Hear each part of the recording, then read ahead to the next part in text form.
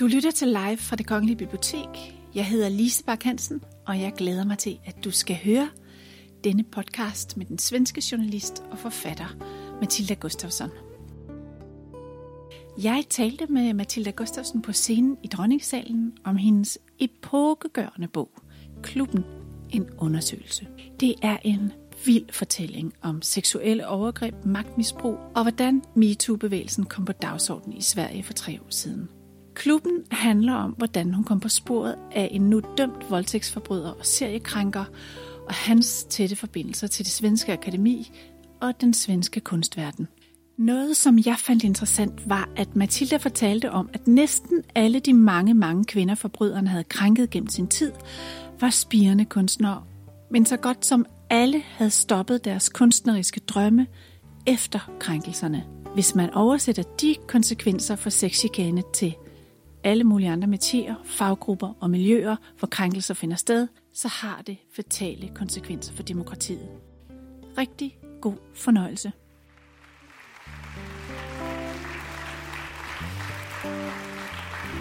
Hvor er det dejligt, du endelig er her. Tak. Du skulle have været her i juni måned.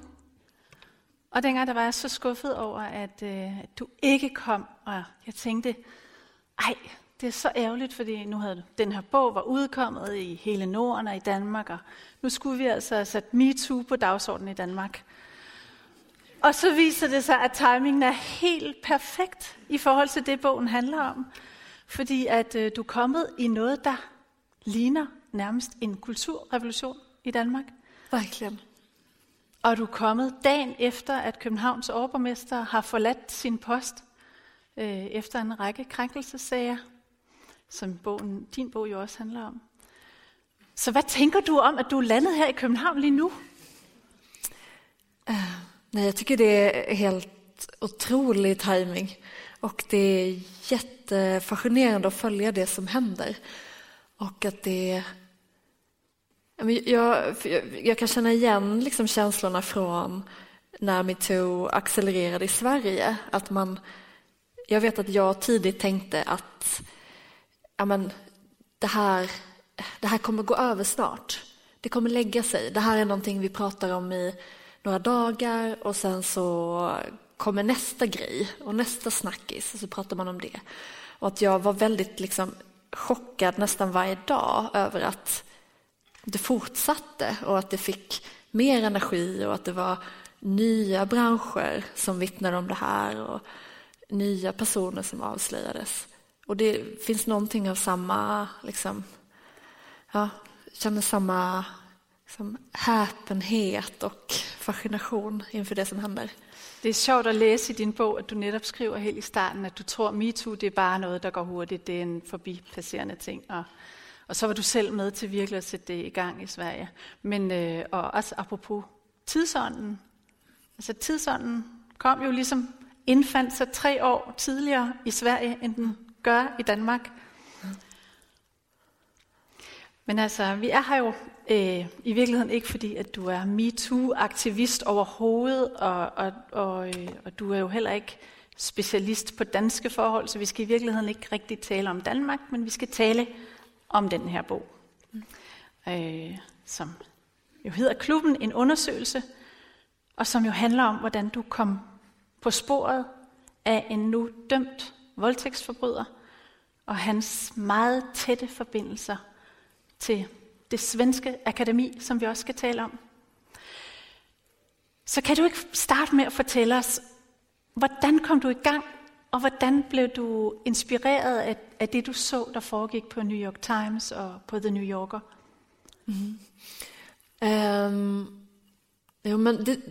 Jag var ganska seg på saker i början, så det dröjde ett tag innan jag verkligen läste Harvey Weinstein-reportaget. Men då blev jag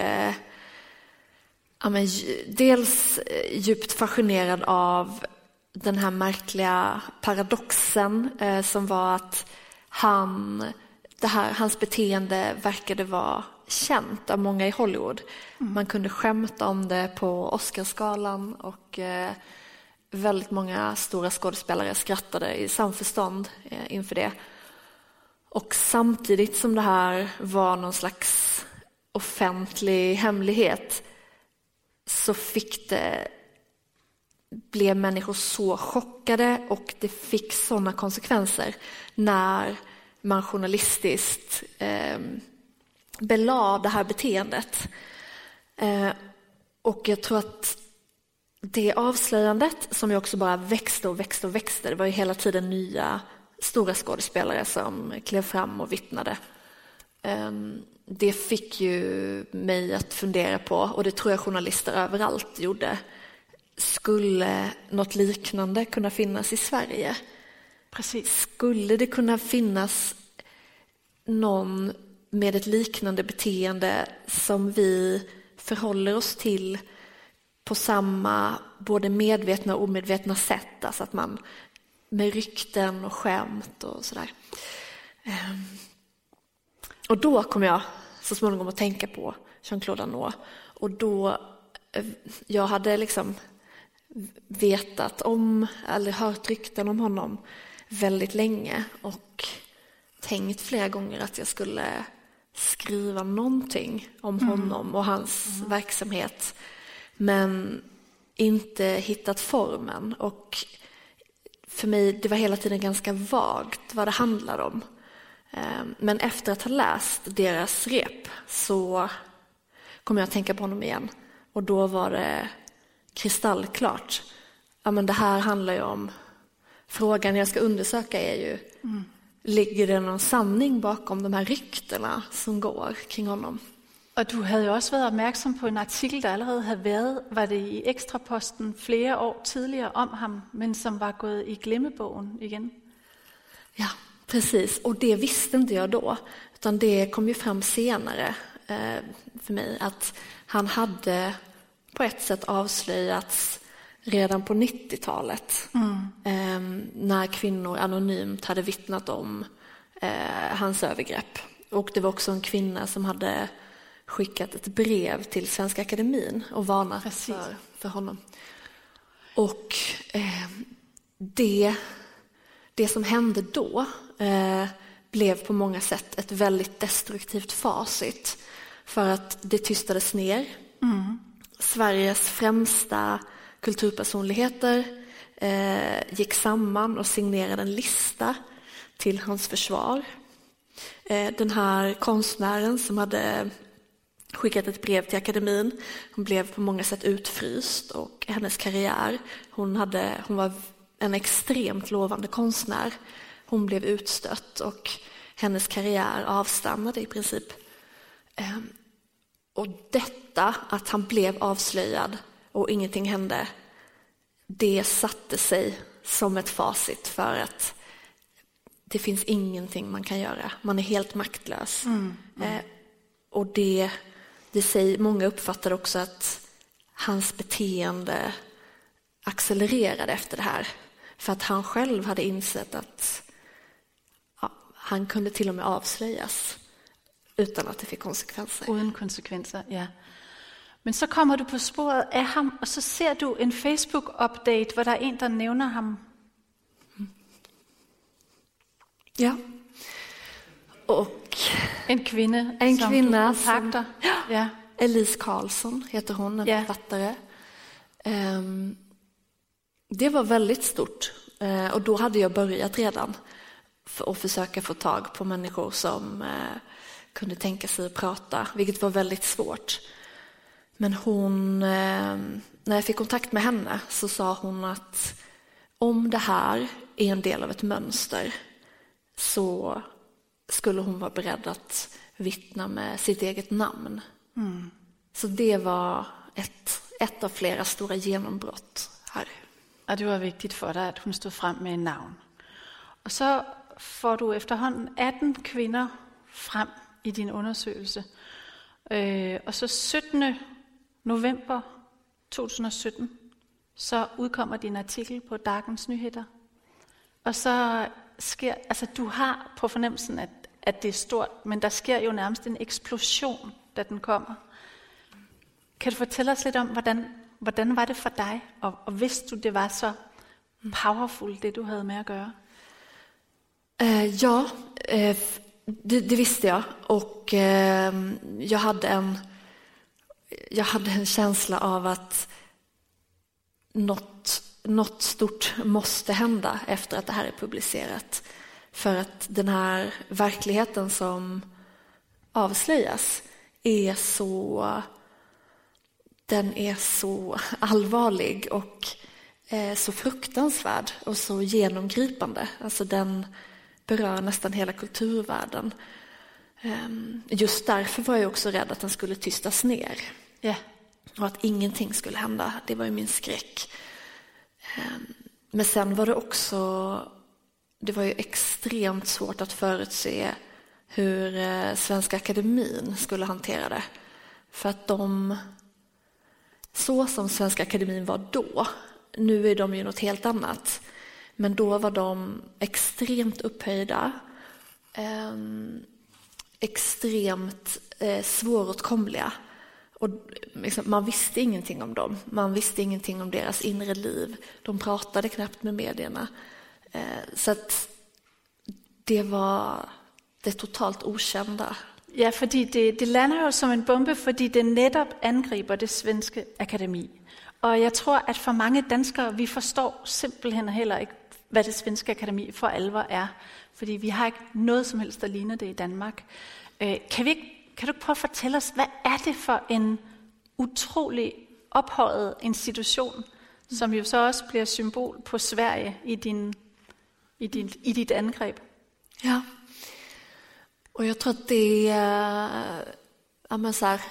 utomlands så tror jag att man ofta är blir väldigt förbryllad av Svenska Akademin för att man har en väldigt korrekt bild av att Sverige vi är väldigt sekulariserade, vi är väldigt rationella, vi har väldigt platta strukturer och ett så här egalitärt samhälle. Och så plötsligt akademin som är ett sånt undantag och som bryter mot allt det här. Och kanske är det så att just de här andra tendenserna i Sverige, det väldigt sekulära, har gjort att det funnits ett behov av någonting som är upphöjt, som är lite större än livet. Och man har velat ha det, man har tyckt om det. Och sen så Nobelpriset är ju en enorm stolthet i Sverige. Alltså att man har det här priset och en gång varje år så riktas hela världens blickar mot Stockholm. Det är väl närmest Sveriges største brand, eller i hvert fald et af dem, det er Nobelprisen. Hvilket jo også er med til at understrege, hvor utrolig din undersøgelse er, fordi den rammer lige præcis ind i noget, der gør ondt. Mm-hmm. Men det svenske akademi er jo også sat i verden for at værne om det svenske sprog, og beskytte det svenske sprog, og vi har jo også her, altså nu sidder vi på Det Kongelige Bibliotek, vi har jo haft mange af Nobelpristagerne hernede, så det er en meget ophøjet institution, som kongen også er protektor for. Og det er sådan, at kongefamilien rejser sig op for akademiet, som er på en måde ophøjet i forhold till kongefamiljen. Det är det vi inte riktigt helt förstår i Danmark. Absolut, och det är ju väldigt det här jag pratar om, det väldigt upphöjda, det symboliseras ju under en viss ceremoni som hålls varje december, deras högtidsdag. Högtidsdagen. Och där samlas ju alla liksom, samhällets tyngsta företrädare, kungafamiljen, biskopen, och man reser sig för akademin.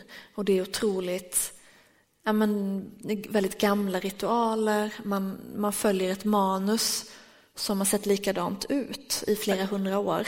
Och måske skal vi lige sige, at de 100 mennesker, der er inviteret, sidder rundt om akademiet, der sidder på en scene midt i det hele ved et langt bord med levende lys. Det er meget, og alle der er der har frak, altså kjoler og hvidt, eller svalehale, og lange kjoler, og diademer, Så det är meget speciellt. Väldigt speciellt. Och den som, en ny ledamot leds ju in på ett särskilt sätt och får det här eviga, alltså ljuset tänt för sig. Och, det är väldigt mycket ritualer och det är väldigt mycket skönhet. Ja, og ledamot, altså bestyrelsesmedlemmer, de nye, når man bliver udnævnt til ledamot og bestyrelsesmedlem for det Svenske Akademi, så er det jo en pressenyhed, og så vidt jeg har forstået, pressen opsøger dem for at høre, hvordan var det at blive ringet op og få plads i det Svenska Akademi. Ja, det verkligen. Och just det skulle jag säga fram tills det här drog igång, så var ju det också en journalistisk genre som alltså var påminda om liksom hovjournalistik. Alltså att när en ny ledamot valdes in, och det var ju det absolut finaste som kunde hända en författare. Ja. Och det fanns ju inte att man tackade nej. Men då ringde man precis upp och man frågade absolut inte om hur de ville använda sin makt eller något sånt, utan man frågade hur känns det? Det var som sportjournalistik när någon har vunnit. Så hur känns det? Kan du berätta exakt vad gjorde du? Och så berättade de ofta att de hade stått och lagat någon onsdagssoppa och så återgavs det och så. Men du skriver, eller vi kan jo også lige nævne, at der følger jo også store privilegier med at blive valgt ind i akademiet. Altså man får embedsbolig på en fashionabel adresse i Stockholm og limousineservice. Visst. Som det er altså danske forfattere i hvert fald ikke vant til, ved jeg.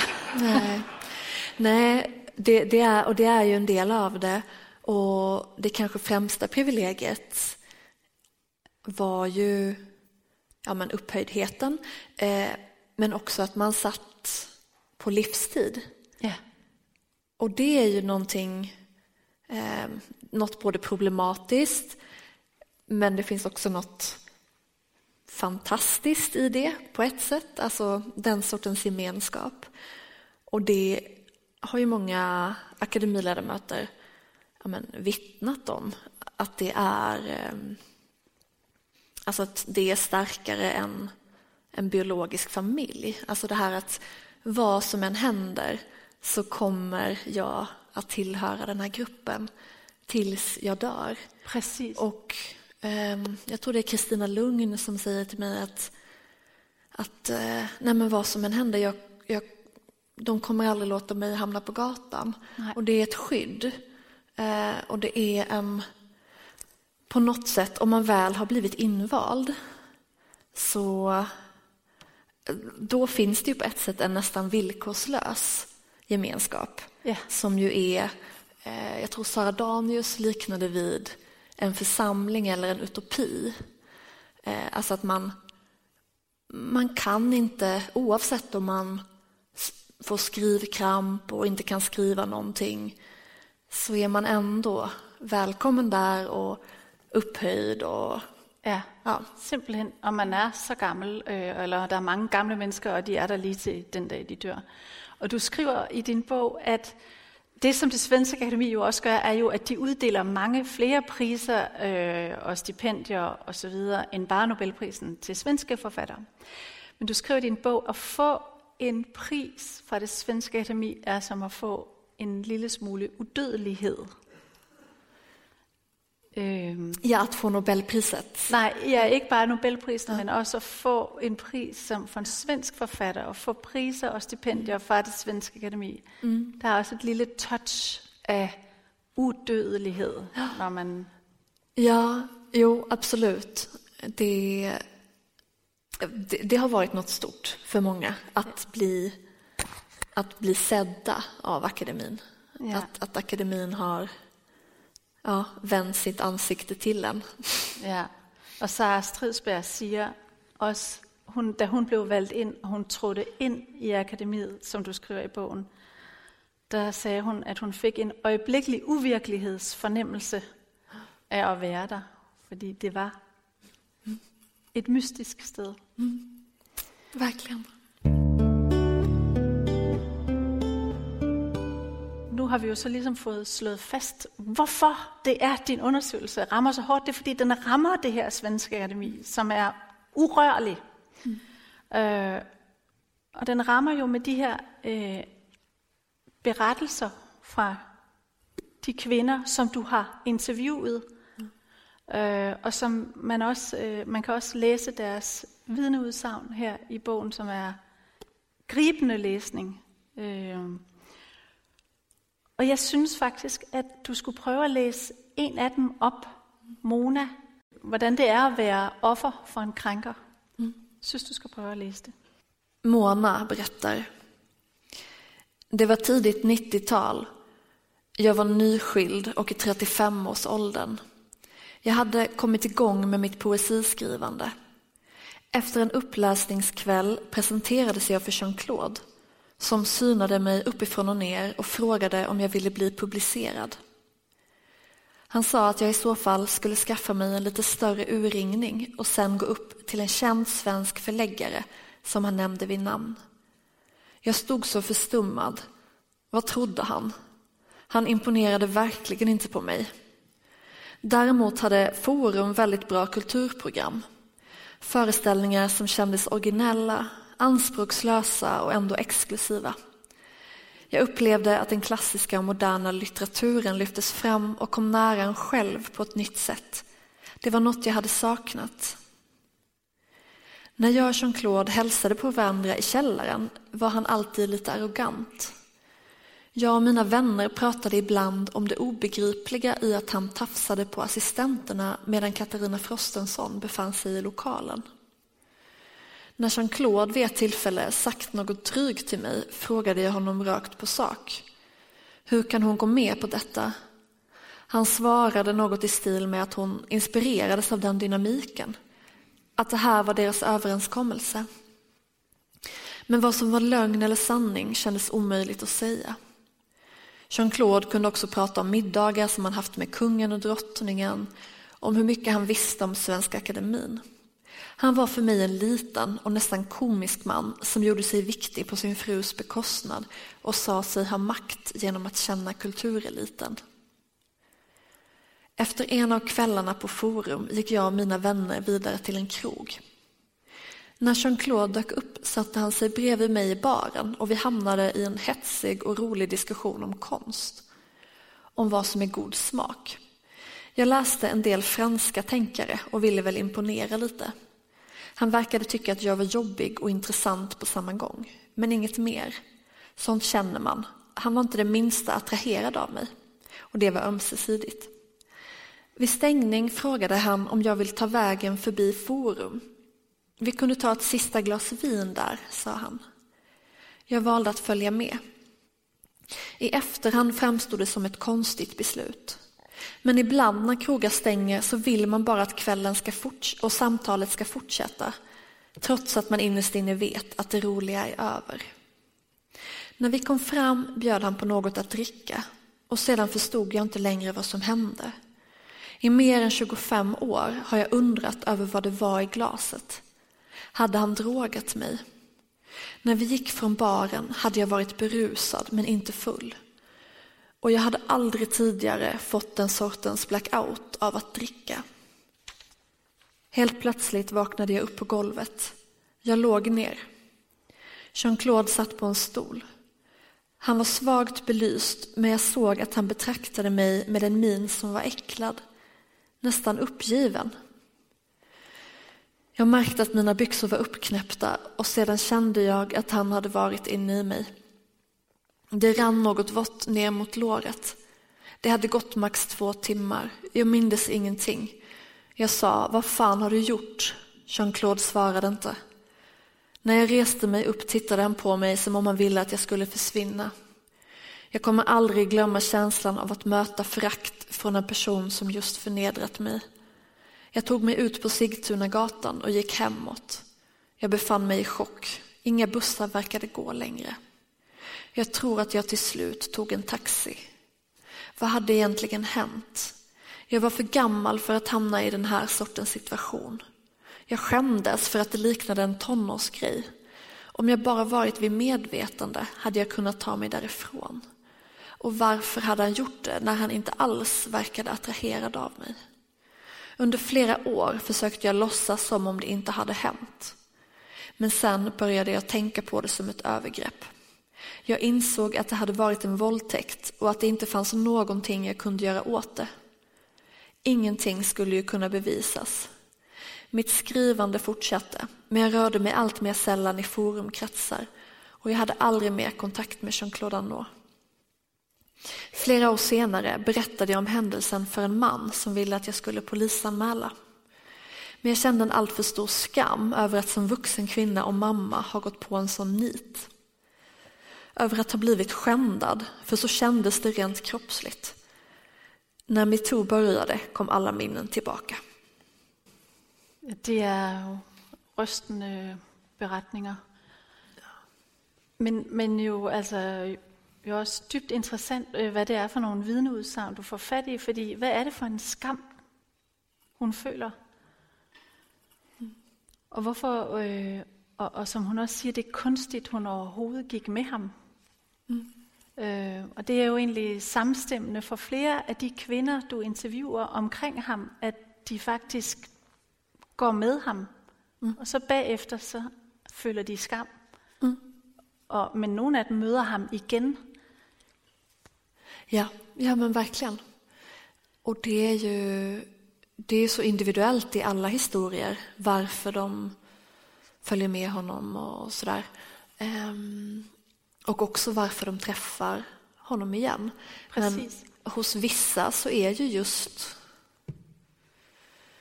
skammen och rädslan för att behöva tänka på sig själv som ett offer, som någon som har blivit förnedrad.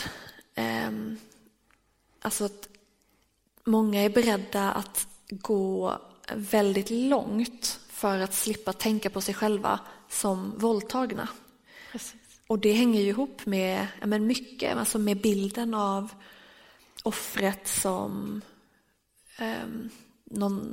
det är någonting väldigt passivt och någonting väldigt statiskt och också någonting väldigt förödande. Att har man blivit utsatt för ett övergrepp så är man liksom förstörd för livet. Det finns väldigt mycket sådana föreställningar kring offret. Och jag tror att för vissa hänger det ihop med att man är beredd att göra nästan vad som helst för att slippa tänka att man blivit våldtagen. Och att träffa förövaren igen kan ju då vara ett sätt att försöka normalisera situationen. Precis. Och ta någon slags kommando. Nemlig. Så der er rigtig mange af de kvinder, du taler med, som vil gøre alt for at slippe for offerfølelsen. Den vil de ikke føle, og den vil de ikke genkende i sig selv igen. Och jag tror också det handlar om att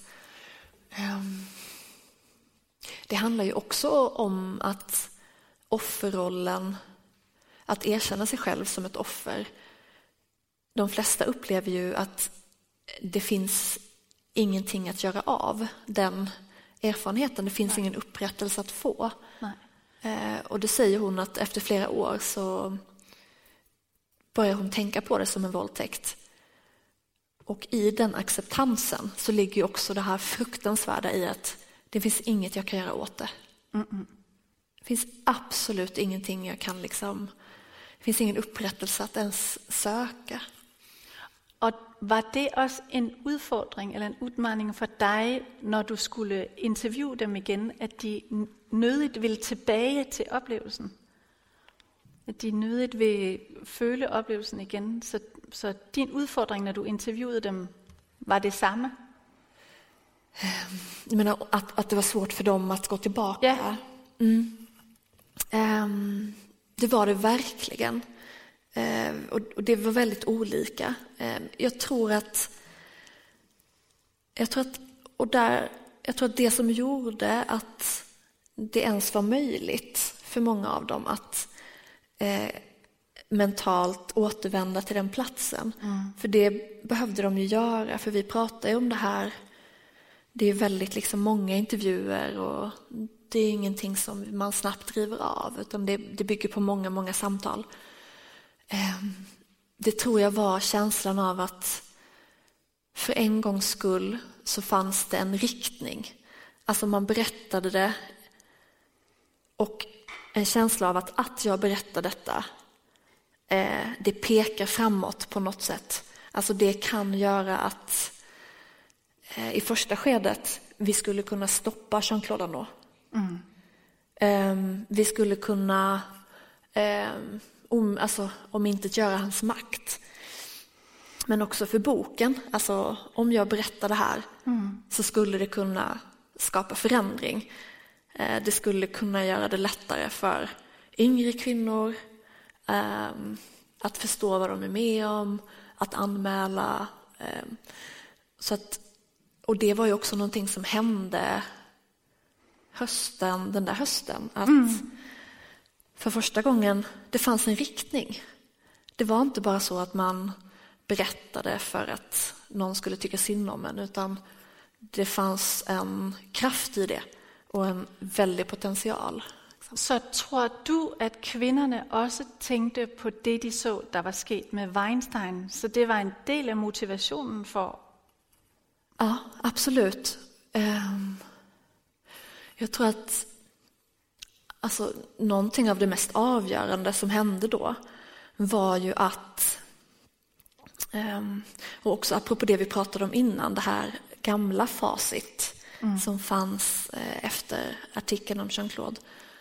Så genom hela historien så har det ju alltid kostat för de kvinnor som har anklagat en mäktig man. I nästan varje fall så är det de som har fått betala priset. Och med Harvey Weinstein och på ett sätt innan honom Bill Cosby, så var det nästan som att för första gången någonsin i historien så fick den här sortens vittnesmål konsekvenser för den utpekade. Och det var, man skrev om någonting, alltså ett väldigt etablerat narrativ skrevs väldigt snabbt om, och kvinnor kände att det här skulle kunna få konsekvenser för min våldtäktsman. Men hvordan greb du det egentlig an som journalist, når du så interviewede dem? Altså du skrev selv i bogen, at du udnævnte dig selv til forhørsleder, fordi du skulle være helt sikker på, at hvad de sagde faktisk var hent. Hvad gjorde du rent konkret for at sikre dig, at historierne faktisk var sande? Det var en svår bit, tyckte jag i början. Jag gjorde inte det direkt, utan när vi hade haft kontakt med varandra och pratat ett tag, och det började bli aktuellt att kanske kommer det här bli en publicering, då fick jag fråga dem om finns det några ögonvittnen? Om inte, så vem var den första du pratade med efter övergreppet? Skulle jag kunna ringa upp henne eller honom? Skrev du om det i din dagbok? Skulle jag kunna... Bad du så om att se dagbogen? Ja. Så du fick tillsänt vad det var? Ja, jag fick mycket sånt. Så inden du publicerer, så har du alt bevismaterialet till alla de 18 personer? Ja. Och ju mer, desto framför allt kring de historier som där det inte fanns ögonvittnen, eller som ju ofta var de grövsta anklagelserna. Så vi jobbade extremt noga med att belägga historierna. Ja. Och vi tog framförallt med delar som kunde beläggas tillräckligt. Och det kändes jobbigt att gå in och ta den rollen, men de här kvinnorna som jag pratade med tog det väldigt bra, för dem var det ett så stort steg att vara med i tidningen med detta. Yeah. Alltså det var ju att ta ett så kliv rakt ut i det okända. Och de ville känna sig säkra. Så att det var ju också ett sätt att bygga upp ett skydd för dem, var ju att se till att det fanns så mycket bevis som möjligt. Och du försöker så också ringa till ham, de angriper. Ham försöker du att få fat i flera gånger. Och du får fat i ham en gång. Ja, och då säger han något väldigt kort om att jag trodde du var en bättre journalist. Eller för att jag tror att han visste vad det handlade om vid det laget. För han sa det att jag tror jag vet vad det handlar om. Och så sa jag, kan jag få berätta? Och sen avslutade han samtalet.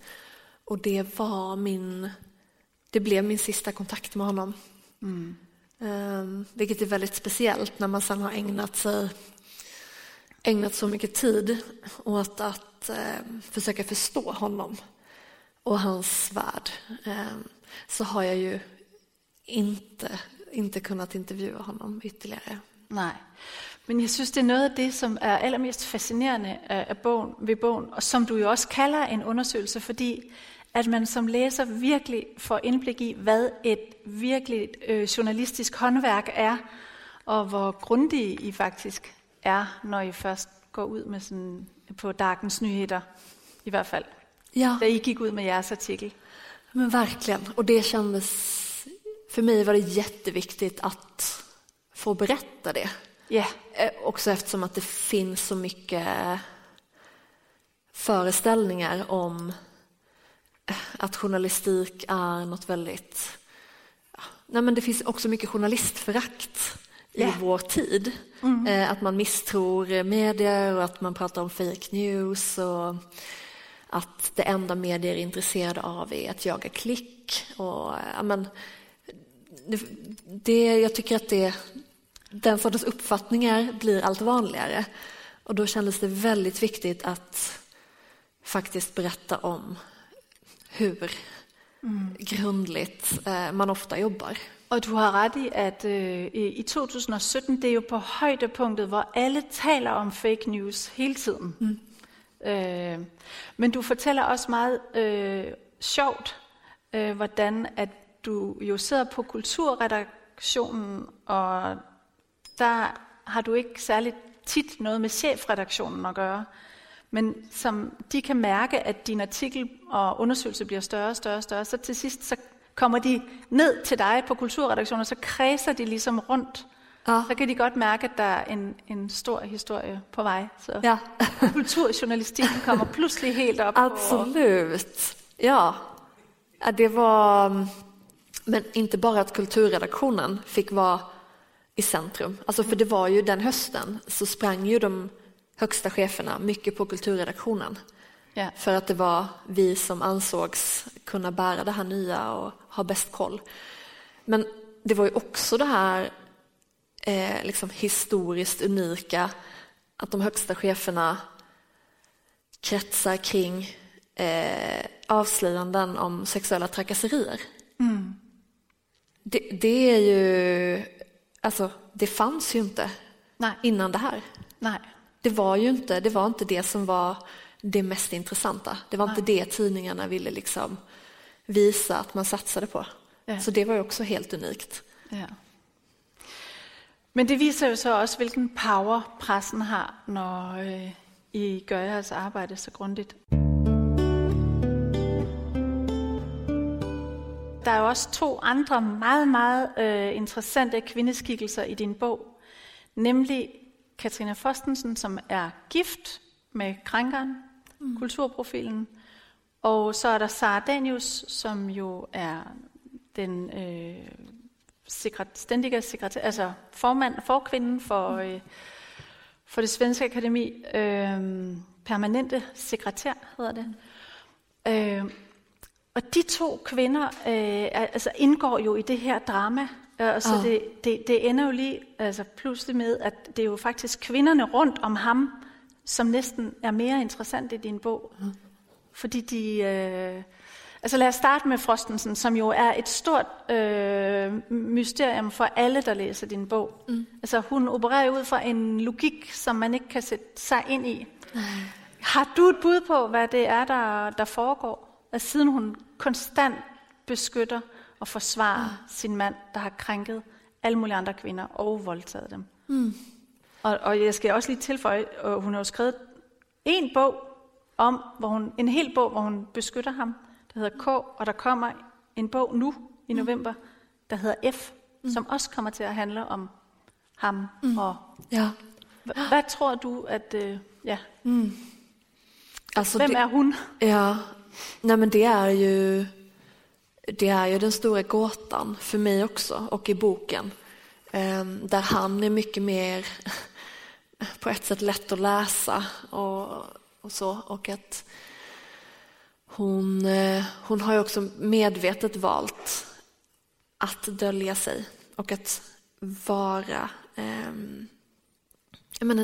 en gåta.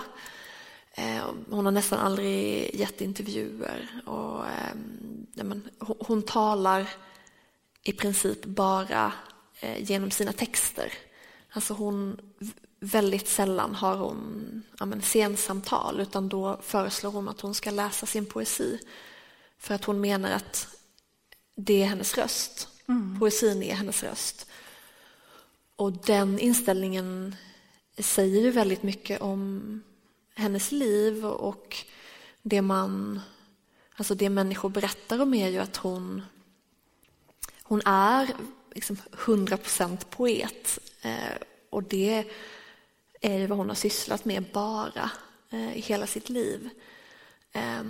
Och i det här, alltså Jean-Claude Arnault, hennes man, har på många sätt praktiskt möjliggjort att hon fullständigt har kunnat vara i sin skapande bubbla. Alltså han har haft en roll som lite påminner om det som brukar kallas författarhustru.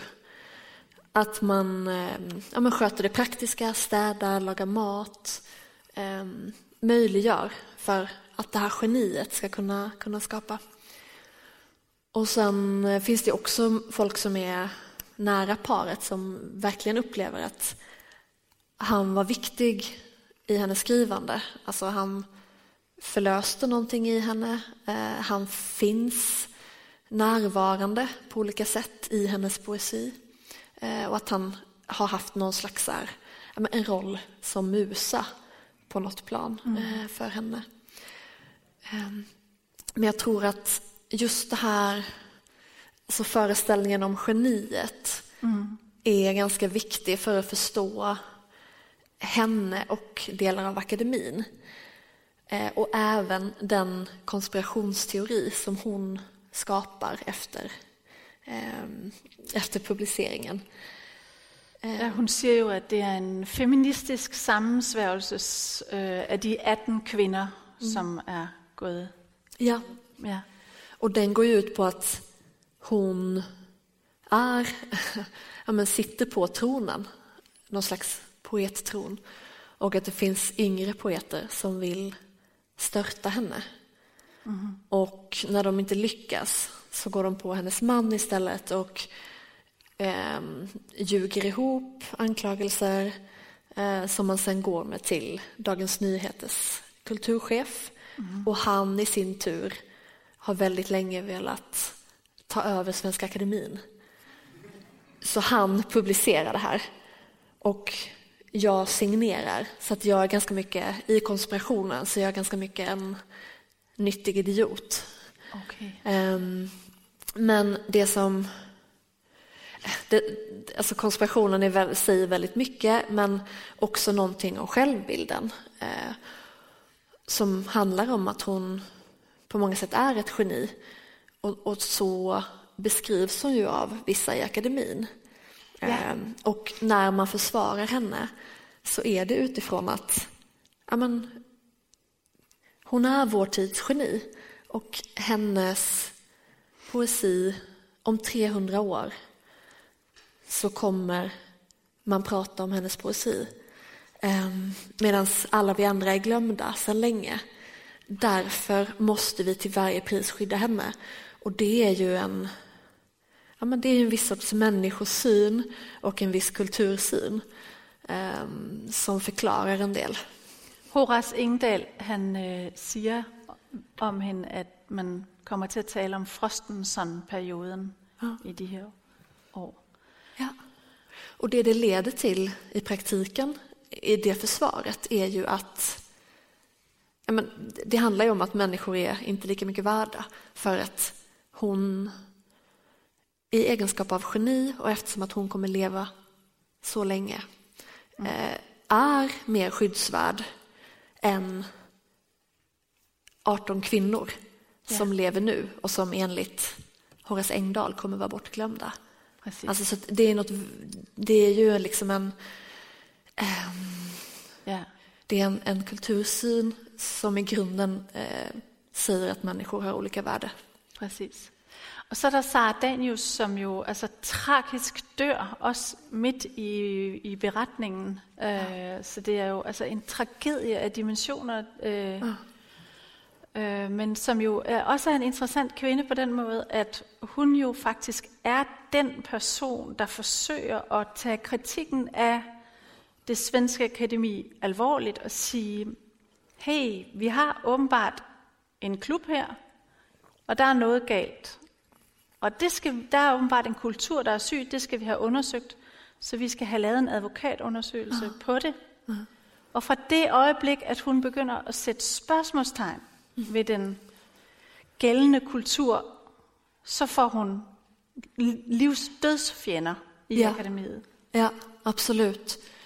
Och det hon också gör, och det är det som var så chockartat och gripande, det där första mötet som de hade efter att min artikel hade publicerats, så var det ju det här att man kunde inte föreställa sig hur akademin skulle reagera, eftersom att de inte kommenterar någonting och aldrig blottar sig.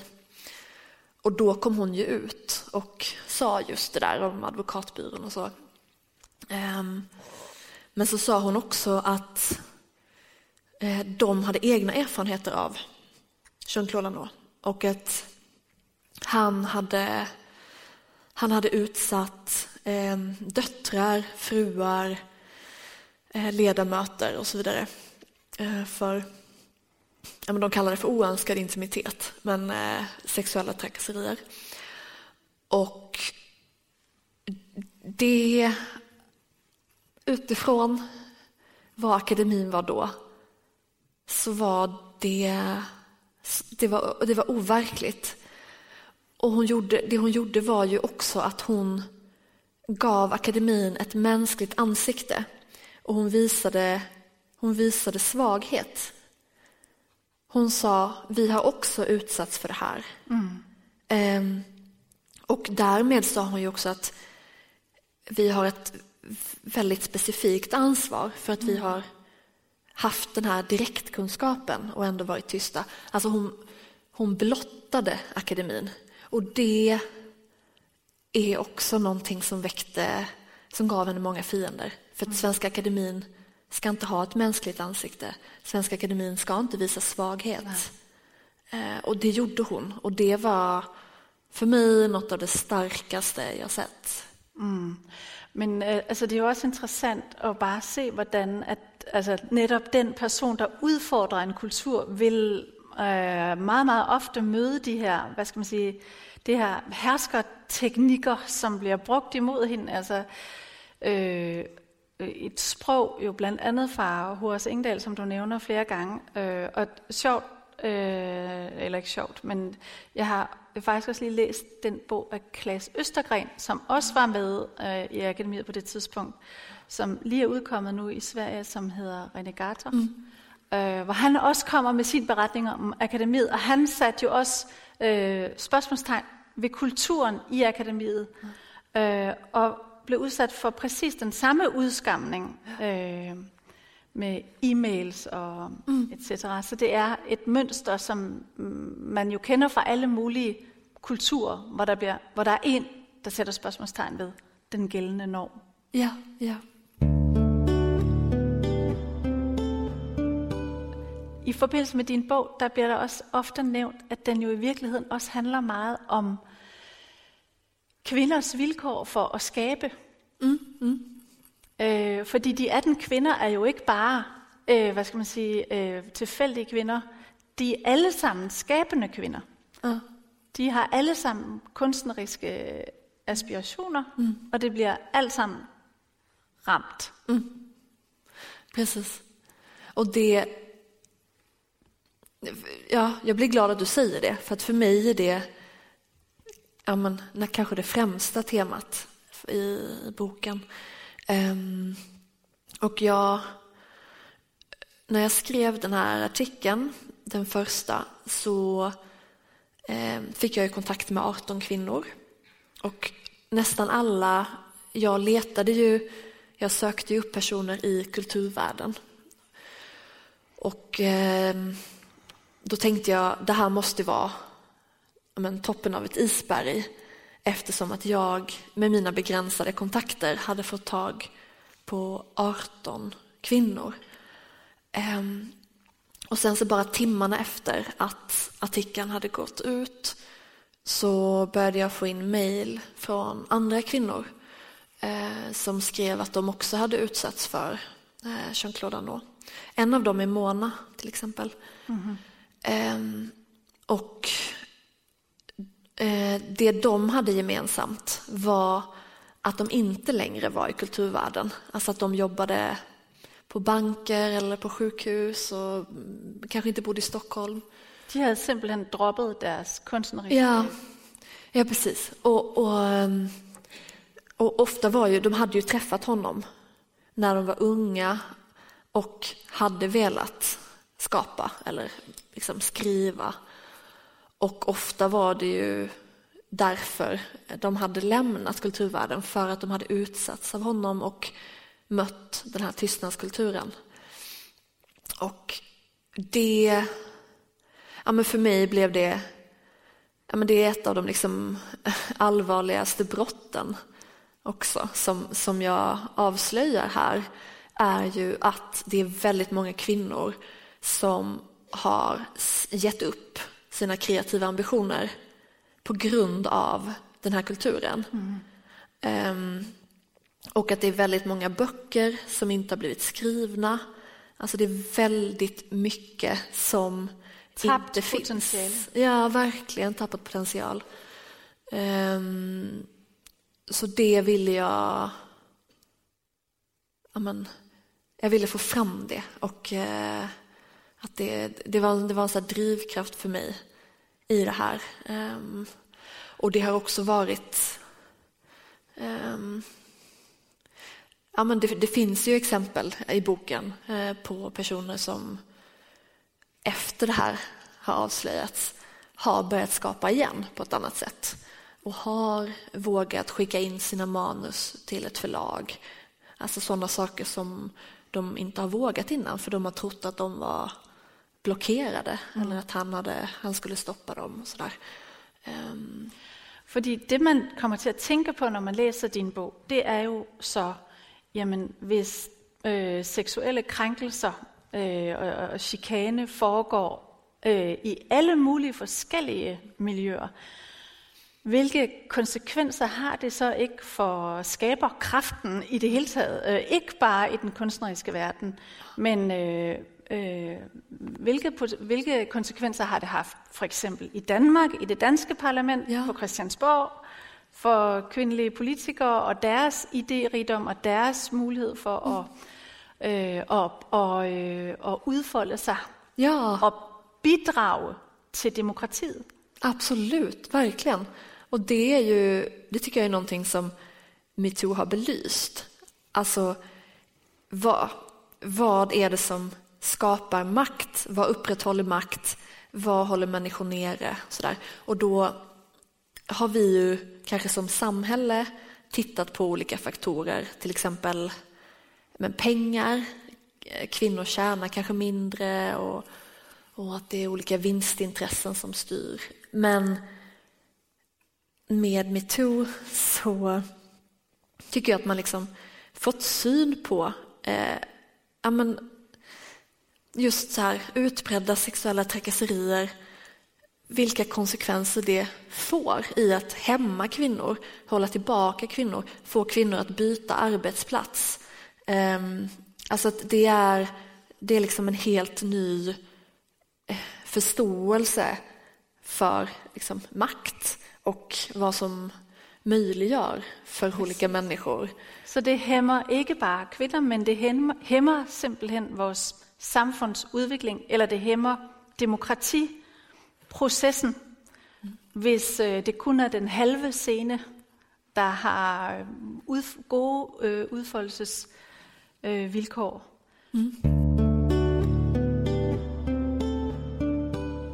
Efter din artikel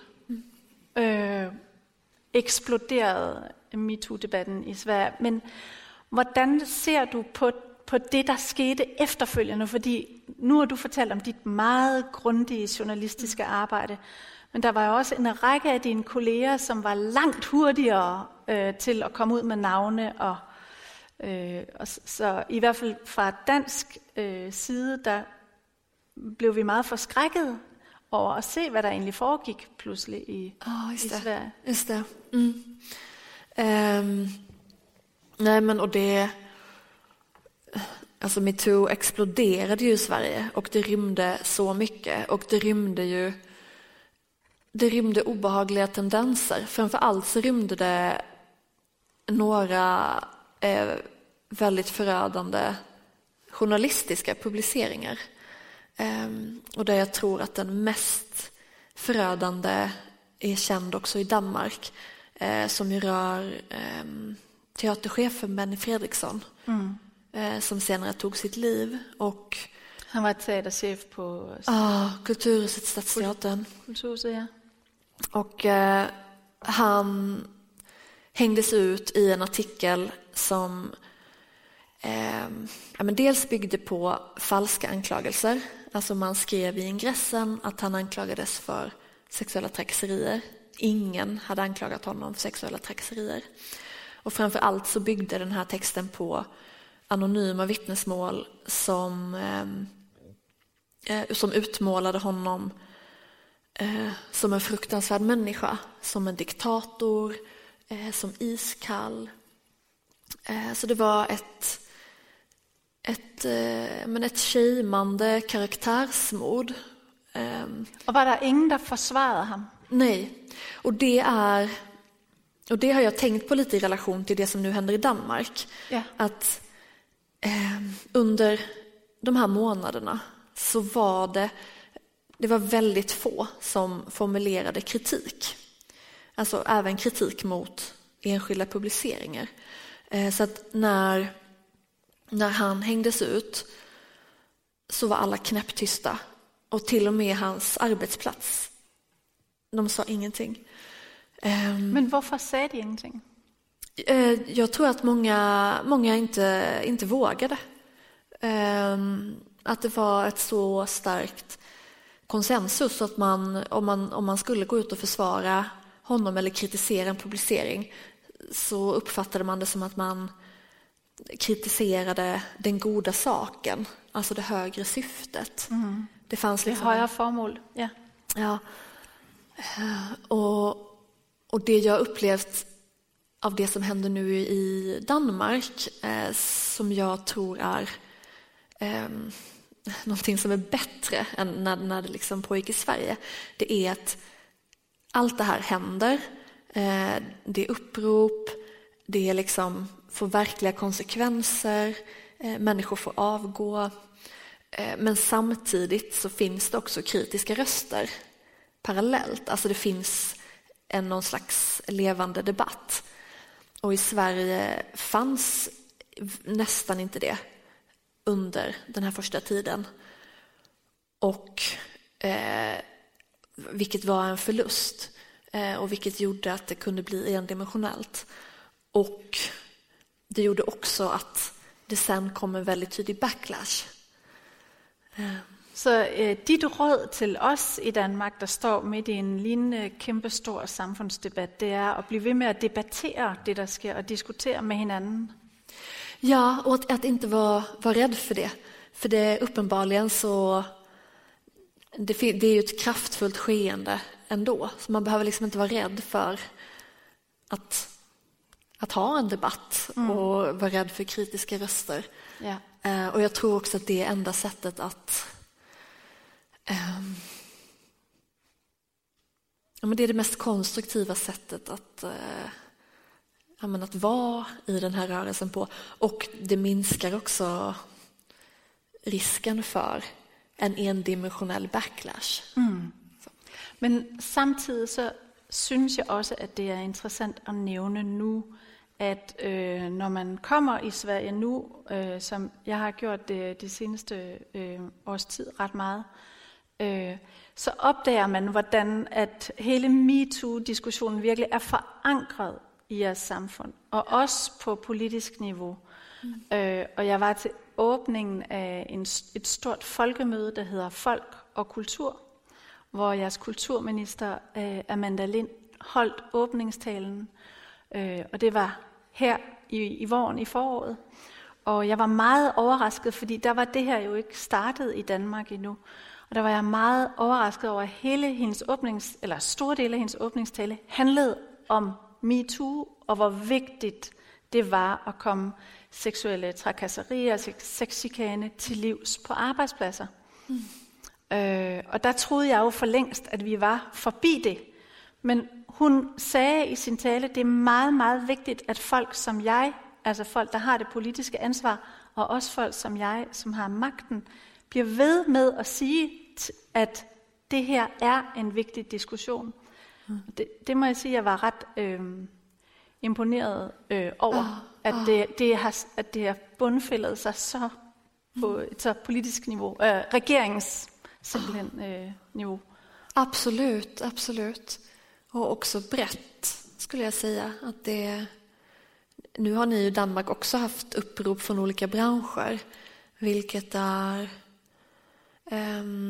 var något av det största, tycker jag, som hände i Sverige, var att kvinnor i väldigt många olika delar av samhället just gick samman och vittnade och krävde rättigheter, vilket gjorde att det inte bara blev en fråga för någon slags kultur- och medieelit. Nej. Utan det nådde ut väldigt, väldigt i organisationer og fagforbund og fagforeninger virkelig har forankret sig. Jeg synes, at vi skal prøve at spørge, om der er nogen fra salen, der har lyst til at stille dig et spørgsmål. Og især også nogen, der ser vores livestream. Altså, der er Sofie fra Svendborg. Hun spørger, nu hvor MeToo endelig er kommet til Danmark, er der så noget, du mener, som vi skal lære af Sveriges håndtering af MeToo? Især det gode. Vänta, vad man ska lära sig av... Ja, hvad skal vi tage ved lære af? Vi har lige snakket lidt om det, men... Ja, precis. Nej, men jag tänker att... Ja, om man ska lära sig av svenska misstag så är det väl just en journalistik som man inte har satsat pengar och tid på. Alltså slarvig journalistik där man låter det gå väldigt fort. Man kanske tar genvägar och så, utan att det är väldigt viktigt att man på tidningsredaktioner just satsar på det.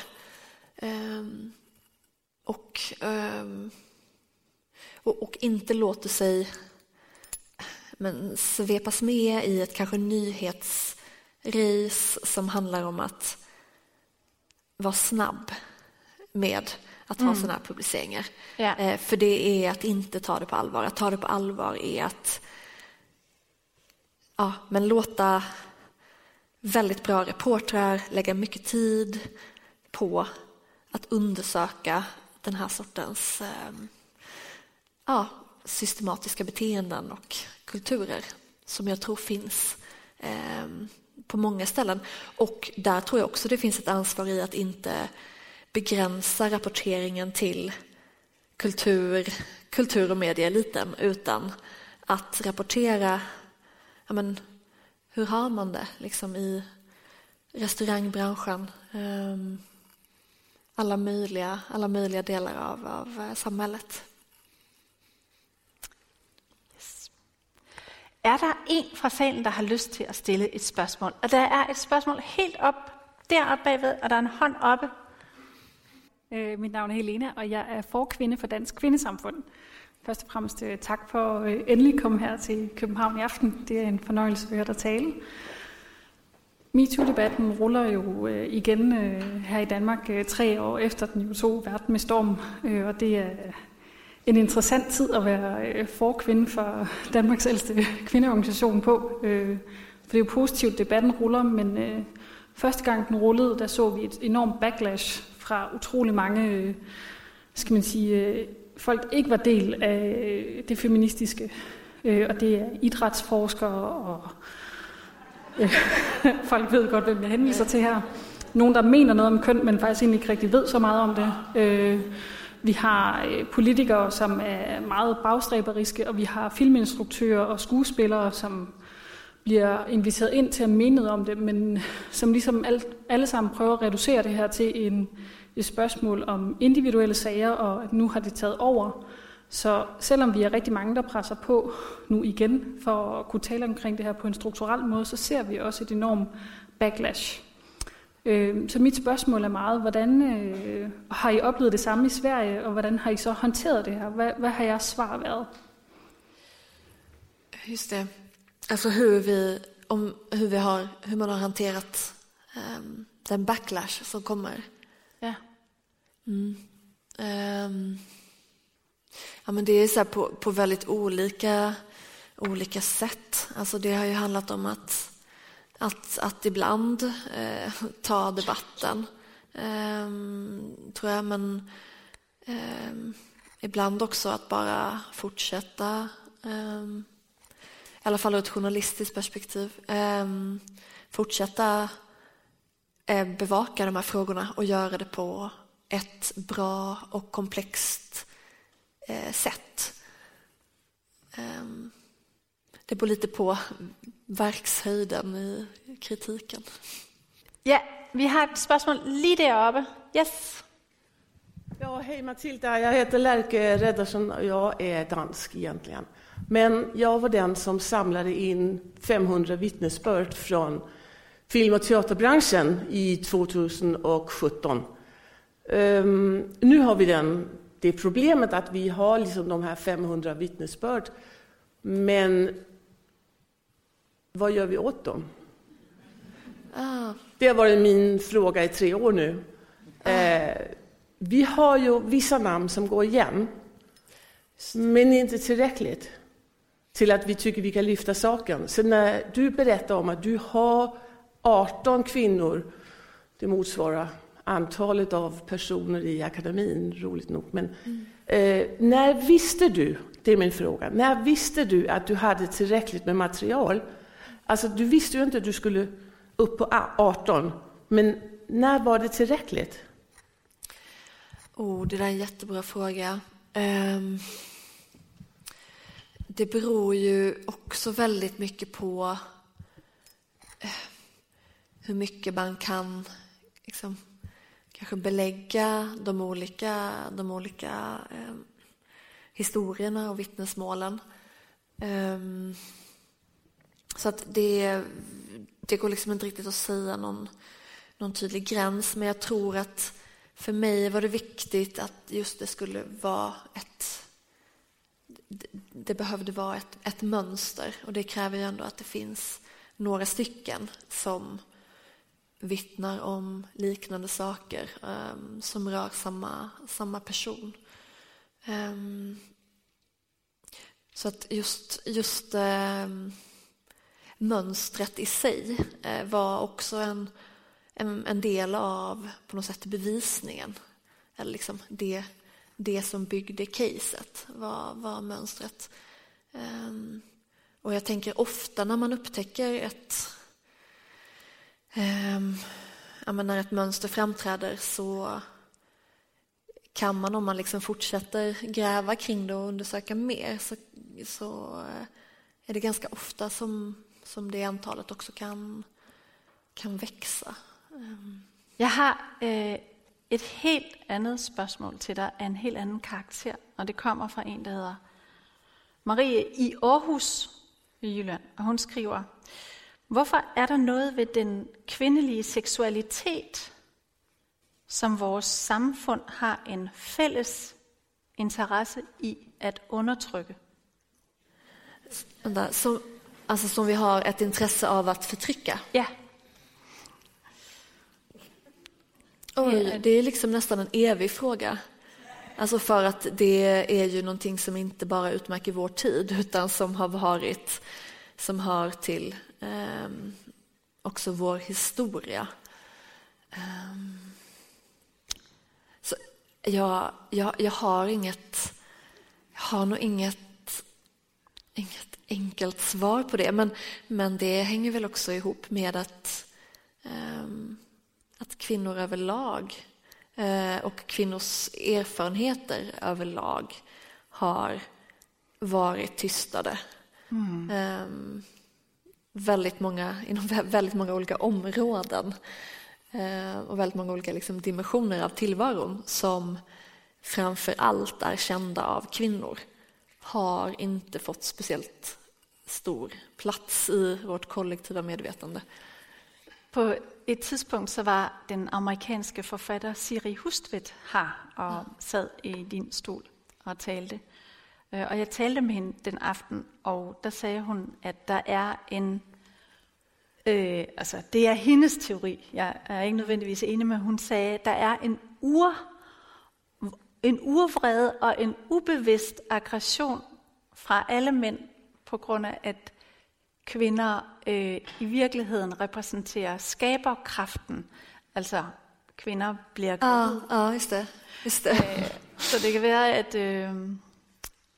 det var Siri Hustvedts udlægning. Intressant. Ja, absolut. Nej, men det är ju också ett sånt område som är enormt. Alltså, och som är så rikt, och som det finns så mycket att säga om, men som inte har tagit speciellt stor plats, och som inte har fått så många så mycket nyanser och så mycket dramatik liksom i det offentliga. Altså. Sofie Linde var jo også gravid, da hun holdt sin tale og viste sin mave. Ja, det är intressant om det finns något samband mellan att hon... Att du kommer här. Ja, men mer mellan att hon... Det skulle man nästan vilja fråga henne om det på något sätt påverkade hennes beslut att göra det här. Ja, att det var nu hon skulle göra det. Ja.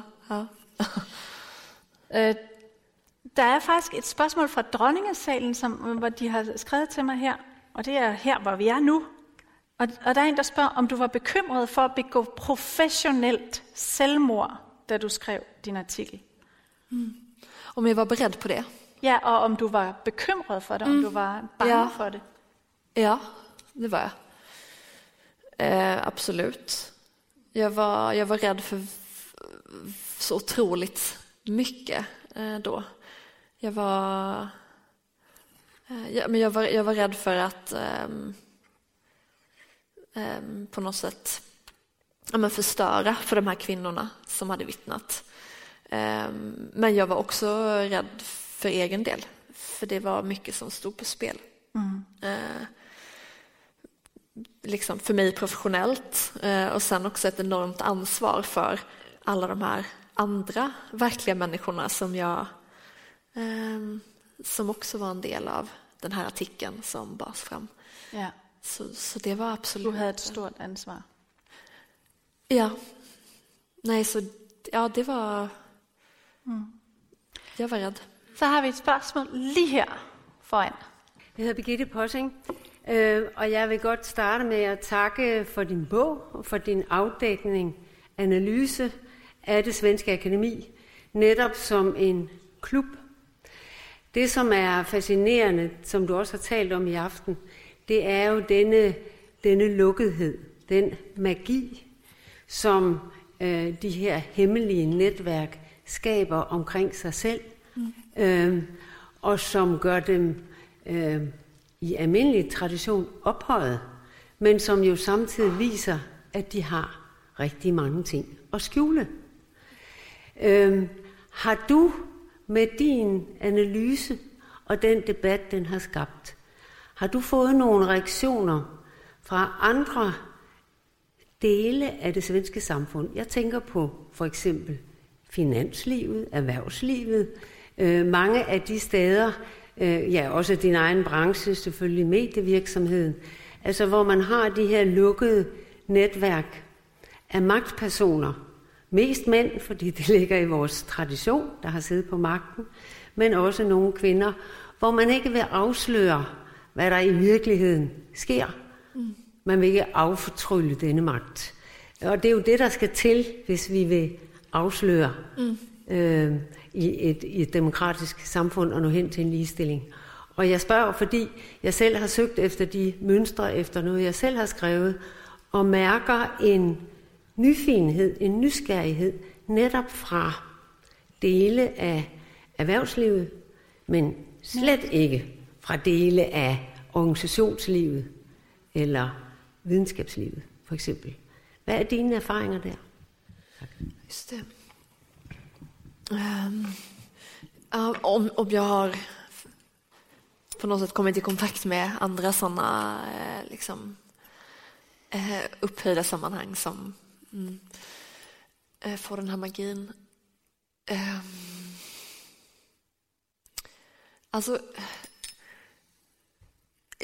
jag har nog faktiskt inte det, och det är också att jag har varit så upptagen av min egen historia, men det där tycker jag är en extremt intressant fråga. Jag tror det har skapat en medvetenhet om att det faktiskt det finns såna här kulturer och slutna världar att avslöja,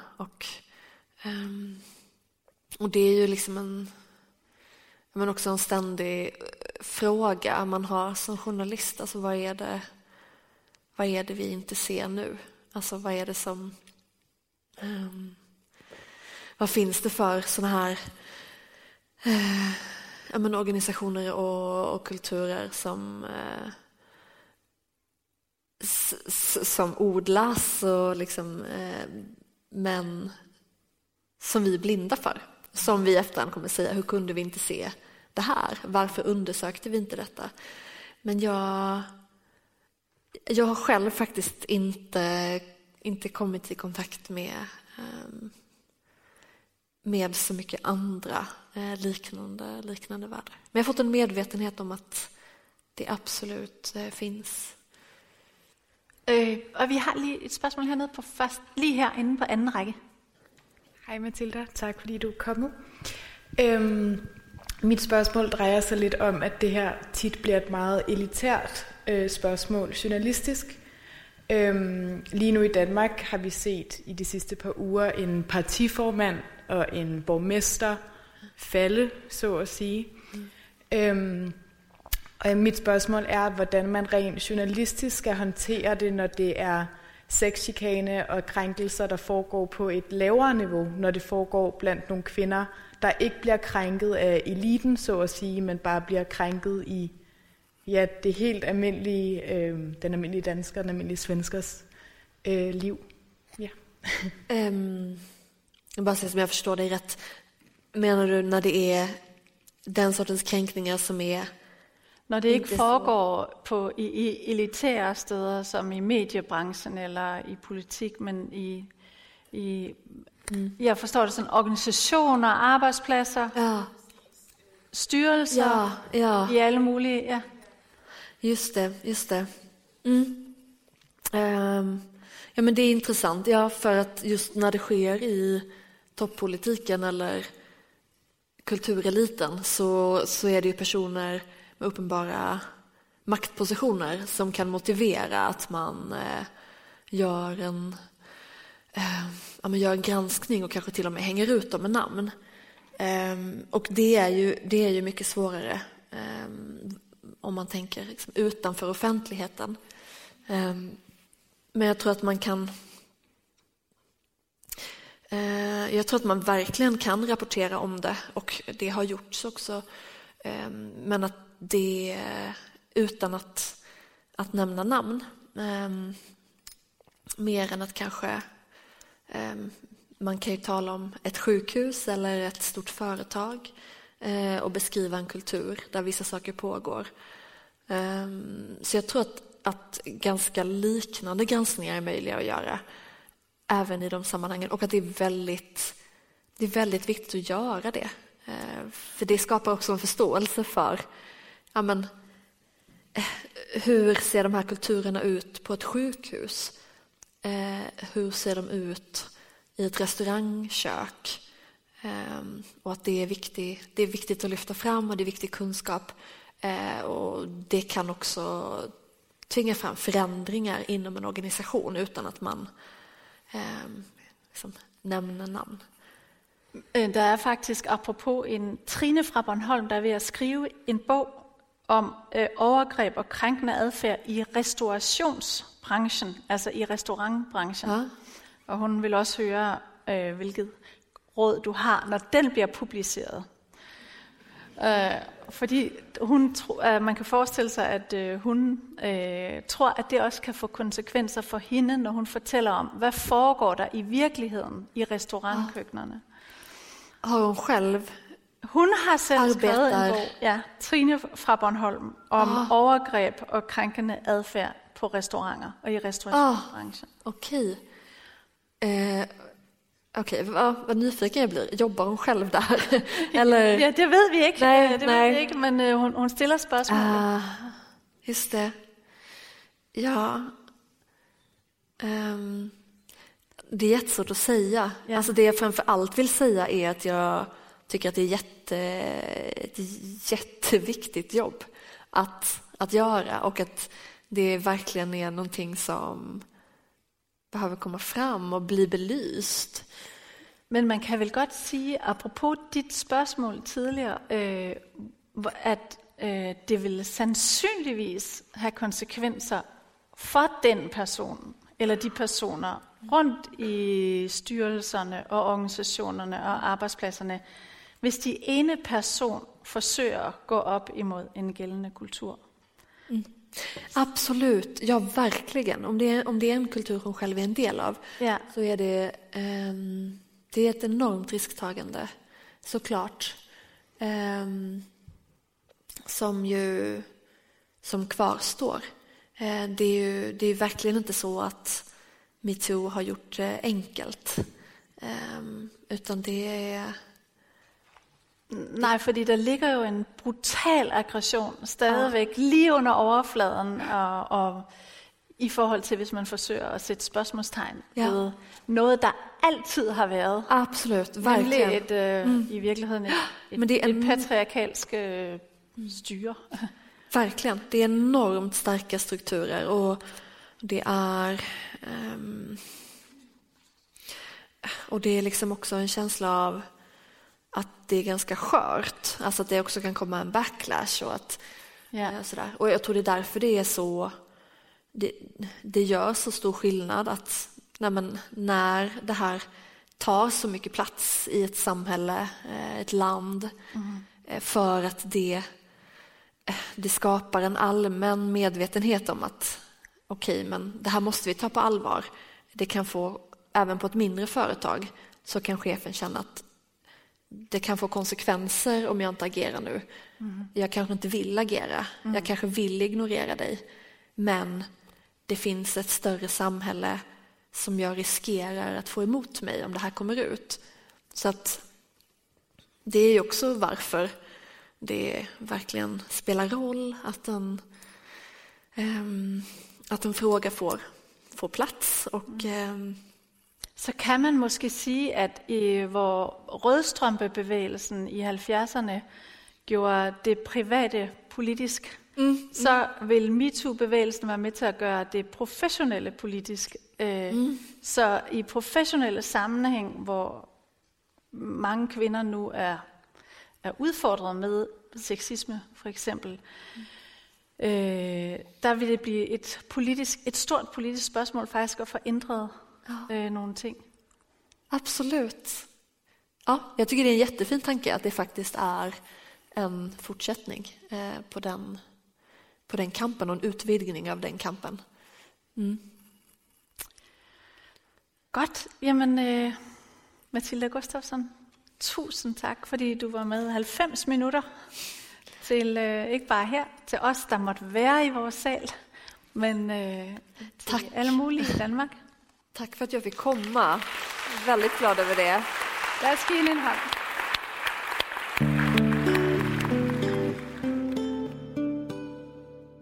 Du har lyttet til en podcast fra Det Kongelige Bibliotek. Husk, at du kan abonnere på podcasten i din foretrukne podcast-app. Hvis du kunne lide, hvad du hørte, så del det gerne med andre, der også kunne være interesserede. Hvis du har kommentarer til podcasten, så find Den Sorte Diamant på Facebook, hvor du også kan holde dig orienteret om kommende arrangementer i Diamanten. Podcasten er produceret af Kulturafdelingen på Det Kongelige Bibliotek, og musikken er af Søren Jacobsen.